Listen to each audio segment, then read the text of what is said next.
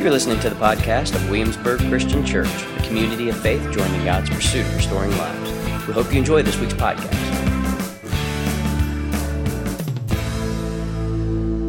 I want to talk about this God of generosity and hospitality who loves us. You see it in the creation narrative.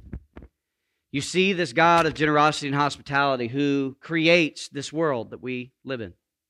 And He creates this space, and He creates us in His likeness. It says the image of God, that's what's in us. That for us it's flesh and bones, but there's something about God's self that is inside of us.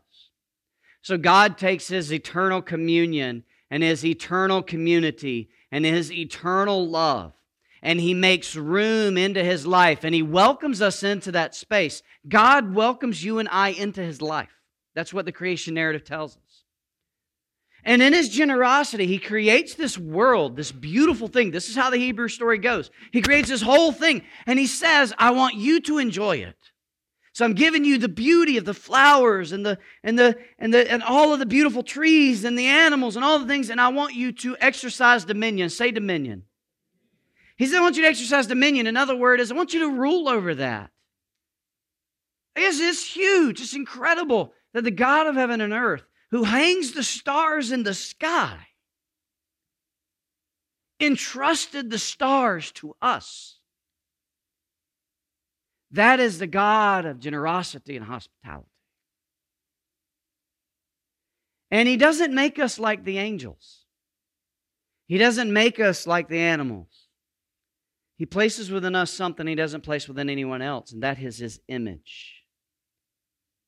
There's a piece of God inside of each one of us.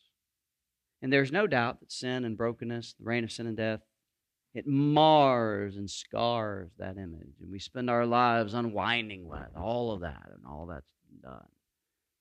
But it's there. And then He chooses this guy, Abraham, this kind of a no-name guy from this no-name place.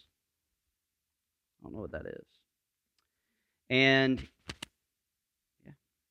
And He sees this guy, and He decides He's going to make a covenant to him, a promise. But it's not just any promise, it's a contractual promise. And God promises to be with him all his days, and God promises to bless him. Say, bless him. And when He makes this covenant, He says, I'm going to bless you, and you're going to be a blessing. And out of you are going to grow a people, a nation even, and I want them to be a blessing. So I will bless you to be a blessing. Say, God's blessed me to be a blessing. That's how this works. And that's what Abraham teaches us. This God who welcomes Abraham into his life, into his covenant life, into his blessed life, blesses Abraham for Abraham to be a blessing. Now, Abraham struggles with that like any other brother would. And there comes a point in time where Abraham gets desperate because God made a promise and the promise isn't happening. So Abraham does what we like to do and take the promise into our own hands. Are you with me? Come on now, are you with me?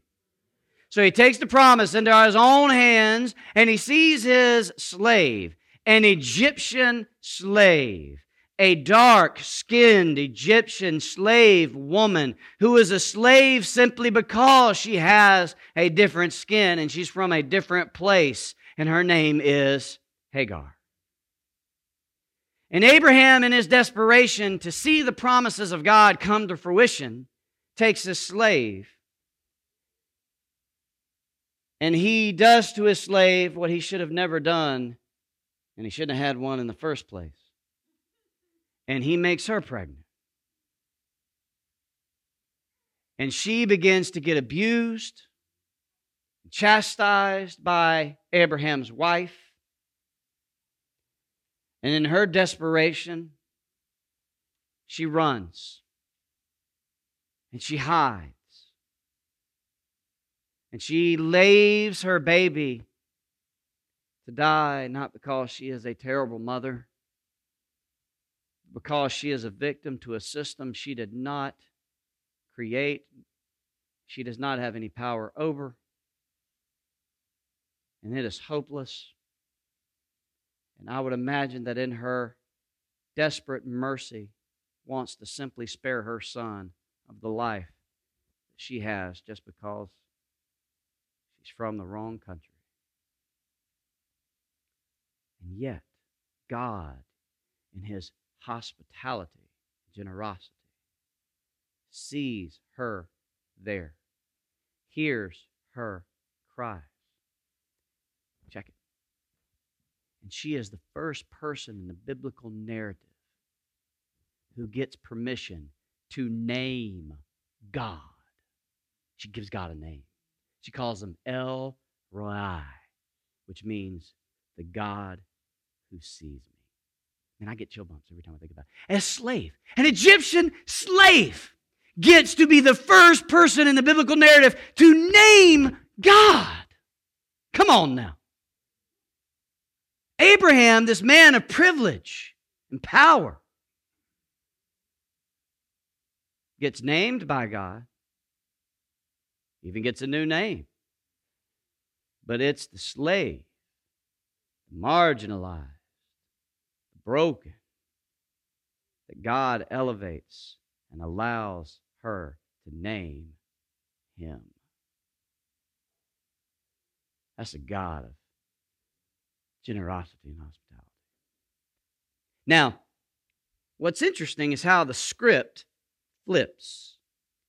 Hagar, the Egyptian slave, abused and bruised by the reign of sin and death, is a part of a people who come into power and eventually abuse and bruise Abraham's people. You with me? You ever thought about that? How the Egyptian slave and the Egyptian people come to a place of power, and over the course of years, Abraham, who was in the place of power and all of his wealth, now become to the place of the slave. For 400 years, they're crying out, and God, in His generosity and hospitality, calls Moses. And He welcomes Moses into His divine rescue. Say divine rescue. He welcomes Moses into His divine rescue, and not only that, in His generosity, He gives Moses everything he's going to need to fulfill the call that God has placed on his life. Everything he needs. Say everything he needs. Which means when God calls, God gives everything that is needed to live out the call.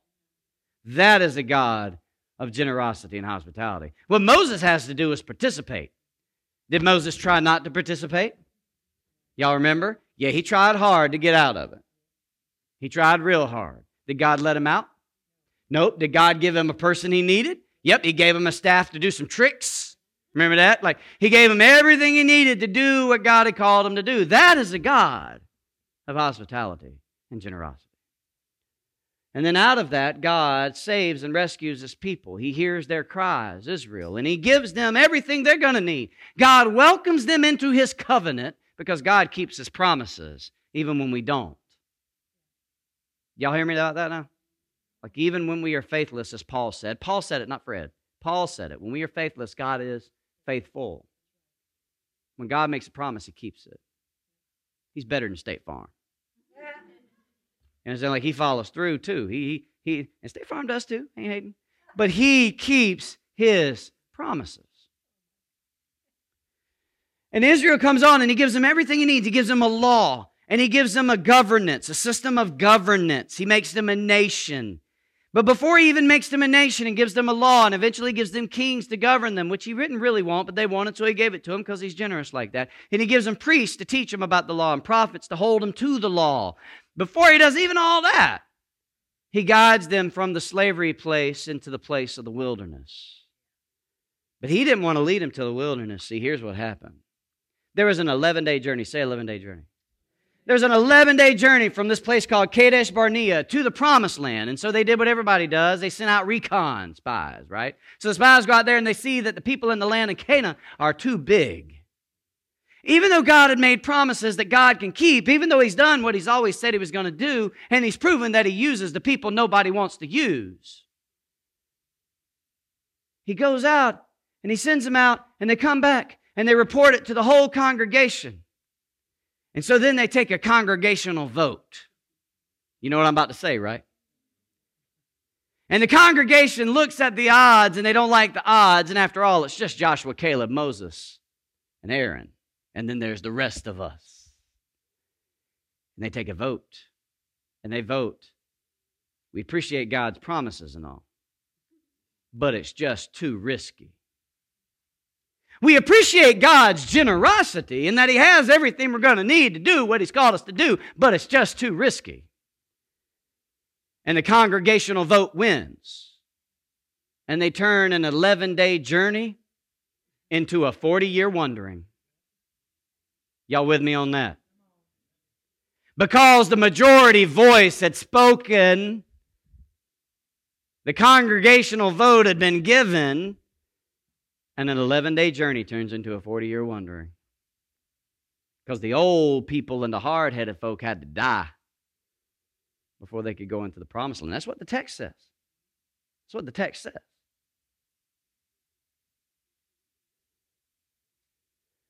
And God ends up feeding them with this potato chip from the sky, some called manna. Matter of fact, nobody knows what it was because the Hebrew word manna literally translates, what is it? Did y'all know that? That's what it means. Manna means, what is it? It was like, what y'all want to call it? I don't know what y'all want to call it. What y'all want to call it? They said y'all back then too. And so they just said, what is it? That was it. Like, what is it? We want some more, what is it? If I don't know what it is, I'm not eating it. You know what I'm saying? But I guess when you're wandering around in the wilderness, you're going to eat it. Well, the way the story goes is God continues to provide and they continue to whine. And God provides and they get ungrateful. And God still provides because God is a God of, read it with me, generosity and hospitality. He continues to welcome them into His life. They whine about it. He provides for them. They whine about it. He's generous to them. They whine about it. Finally, God looks at them and says, here's the deal. Y'all want some meat? They say, we want some meat. This is how the story goes. It's one of my favorite stories in Scripture, even though it makes me very uncomfortable. God says, I'm going to give you so much meat that it's going to be coming out of your nostrils. And they're like, well, we were just kidding. We'll go back to the what is it? And He provides for them because God is a God of generosity and hospitality. And through the law and the prophets, with the priests to teach them and the kings to govern them, He gives them what they need in His generosity so that they can experience His hospitality. And yet in their disobedience and their lack of trust, they blow it. And then they get separated and exiled. And then they come back and they get separated and exiled. And this is how the story goes until for 400 years God is silent. And then the silence is broken with Jesus, which is the greatest gift of God's hospitality and generosity of all. Because God gets tired of talking through priests and prophets with words on a page, and He becomes a person instead. And He comes and He does for them what they cannot do. He puts skin on, and He embodies the generosity and hospitality He was trying to get them to receive. And we know how the story goes. Jesus doesn't hang out with the religious elite. He doesn't hang out in the halls of power. Do you really get that, though? Because Christianity in America loves some halls of power.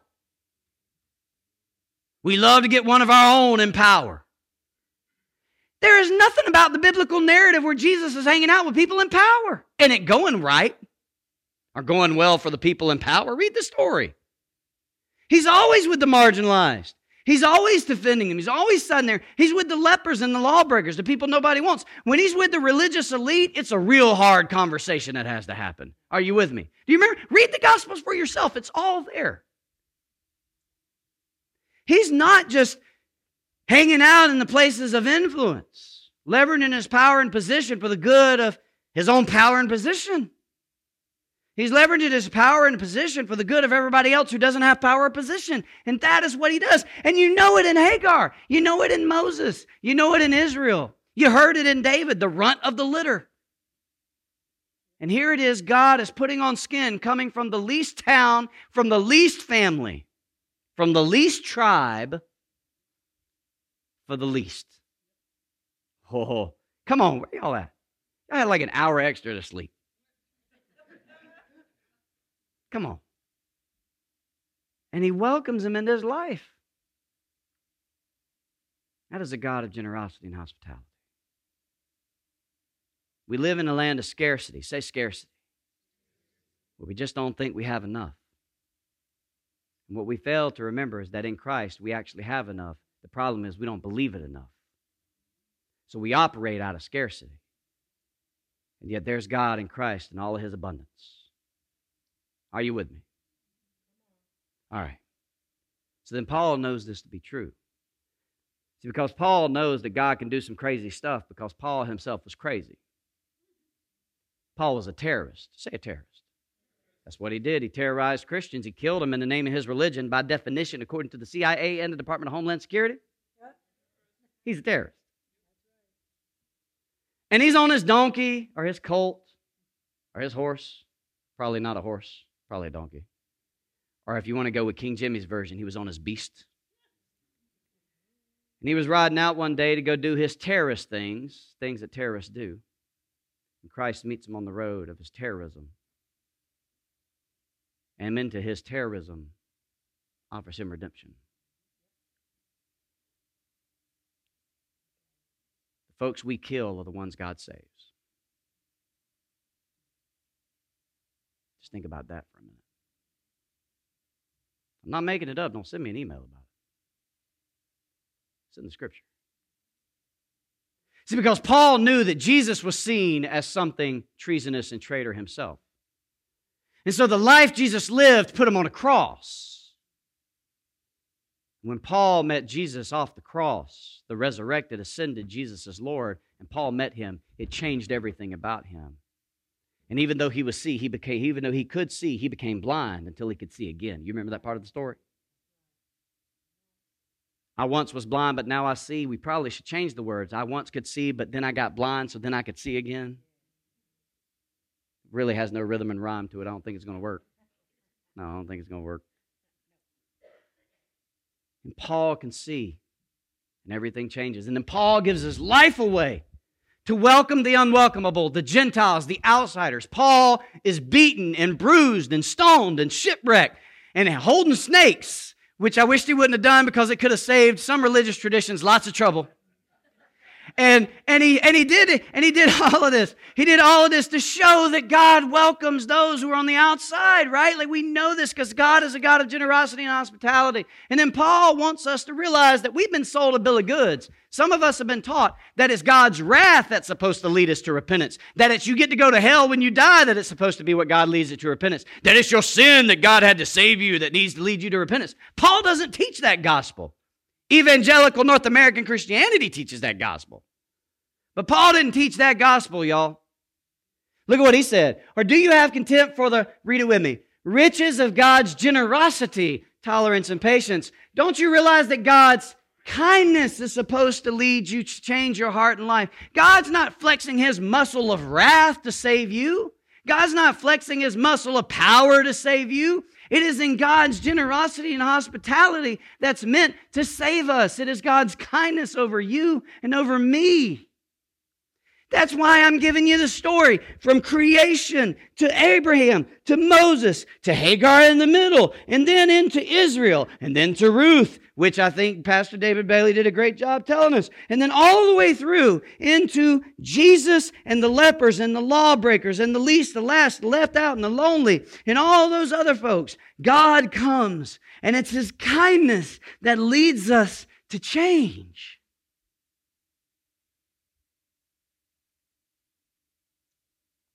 Had a woman one time come to church. She visited. She said, I want to talk to you in your office. It's always a good sign when a visitor does that. So I met her in my office. She said, appreciate the church here, appreciate the work you're doing, but I want to ask you a question, Pastor. Do you preach about hell? I said, what do you mean? Do you preach about hell? Because I want my pastor to preach about hell. I said, well, then you might need to find a different pastor. I preach about the love of God in Christ Jesus. Because if we care about that,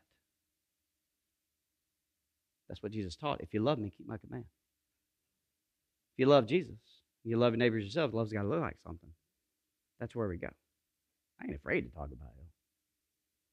Not an issue of afraid. But fear goes away sometimes. So if it's fear that motivates us to Jesus, the fear goes away, where's Jesus? If it's the blessings that motivate us to Jesus, this whole prosperity gospel nonsense, then when the blessings go away, where's Jesus? But if it's love that motivates us to Jesus and the love is of the Spirit, the love doesn't go away. And so Paul says it's the kindness of God that leads us to repentance. Man, if we want people to repent, we need to be more kind. But if I struggle to repent, then maybe it's because I'm struggling to see the kindness of God. See, Paul knew, though, that God's gracious generosity and gracious hospitality comes with a cost. So when he's in prison, see, when Paul's in prison, having to write a letter to the church because he's in prison, he says, God has, say it with me, generously granted you the privilege not only of believing in Christ, but also of suffering for Christ's sake. See, here's the thing. We want love, but not the consequences. We want people to be generous to us, but we don't oftentimes want to be generous. But let me ask you something. If you're going to be generous, is it going to cost you something?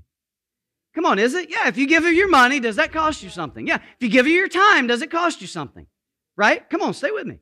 These things cost something. Love has demands and consequences to it. And so God, who is generous, did it cost him something? Did it cost his people something? Yes. We want resurrection, but no cross. But that's not how generosity and hospitality works. Look, man, I was just thinking this month, this is the month that marks 4 years that Doug Maness died. My friend who had lived through homeless, it took him 2.5 years to realize he was living in alcoholism, and he finally gets right, goes to rehab, does all the right things, and he dies on the table trying to get well.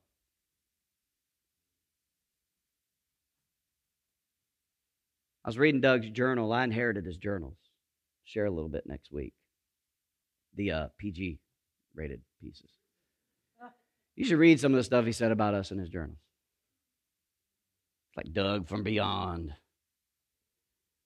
One of the things Doug said is he mentioned how he was kind of making fun of us. He said, these people keep putting us up in hotels, keep buying us food cards, and they even bought us cologne. Reddy, you remember that when we bought them cologne? Y'all remember how Doug, you could smell Doug 200 yards away after he got that cologne on. Y'all remember that? It's like, oh, there comes Doug. You can't even see him, but you can smell him before he gets there. That was a Polo, wasn't it, Randy? Was he the one that wore Polo? Yeah, I think it was Polo. Yeah. Or was it Brute? No, man, it was Brute because we bought him that like 40-ounce Brute. Like it was like, here's your cologne, brother. That was the problem. We bought him a 40-ounce, a Brute. And he smelled like it too, but he wrote in his journal, he said, these people keep doing this stuff, and I'm starting to wonder why. They say it's because they believe in God, but I'm starting to question if whether or not I believe too.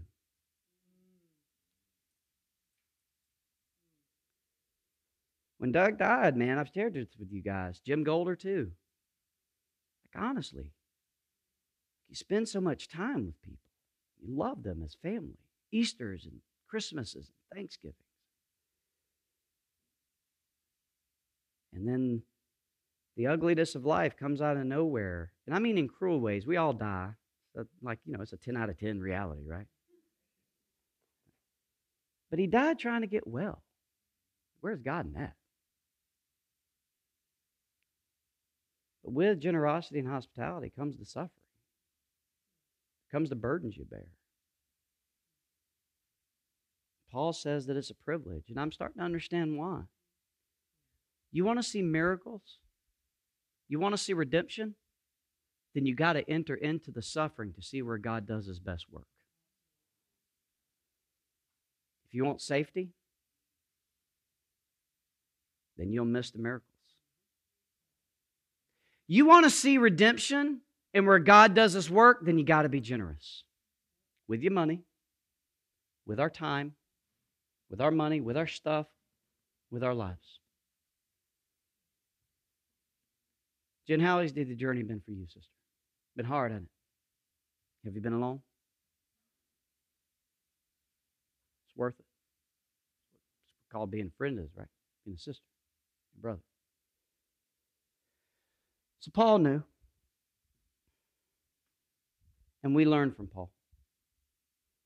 So there's a story that's taken place in Scripture where the Jerusalem Christians are going through famine and they're struggling. So Paul calls all the Christians together and he calls them to give. The Corinthian church had decided to give, but they started getting a little sketchy on their giving because at the end of the day, we've all done it. We commit to generosity, but something else comes up we'd rather have, right? Raise your hand, you ever done that before? Right? Like you're going to be kind, but I got my kids have a sports thing. Like I got something going on. Like the beach is looking good. Right? Like we just all struggle with this. This is how it works. Well, brothers and sisters, he says, we want to let you know about the grace of God that was given to the churches of Macedonia. While they were being tested by many problems, Their extra amount of happiness and their extreme poverty resulted in a surplus of, say it with me, rich generosity. I assure you that they gave what they could afford. Listen and read this with me. And even more than they could afford, and they did it voluntarily. They urgently begged us for the privilege of sharing in this service for the saints, the ones struggling in Jerusalem. They even exceeded our expectations because they gave themselves to the Lord first, which is where generosity always starts. Not with a sermon, but with a commitment to Jesus first. Trusting that what Jesus has, He has plenty of. Consistent with God's will. As a result, we challenge Titus to finish this work of grace with you the way he had started it. Be the best in this work of grace in the same way that you are best in everything, such as faith, speech, knowledge, total commitment, love we inspired in you. I'm not giving you an order, but by mentioning the commitment of others, I'm trying to prove the authenticity of your love, because Paul knows that generosity is the mark of a legitimate Christian witness. Hospitality is the mark of a legitimate Christian witness. That's why John would later say, don't say, I love God, and see your neighbor in need and say, I hope it works out for you. I mean, he said that, not me. I'm giving you my opinion about this. Oh, my bad, I skipped it. You know the grace of our Lord Jesus Christ. Read it with me. Although he was rich, he became poor for your sakes so that you could become rich through his poverty. I'm giving you my opinion about this because it's to your advantage to do this, since you not only started to do it last year, but you wanted to do it too. Now finish the job as well so that you finish it with as much enthusiasm as you started, given what you can afford.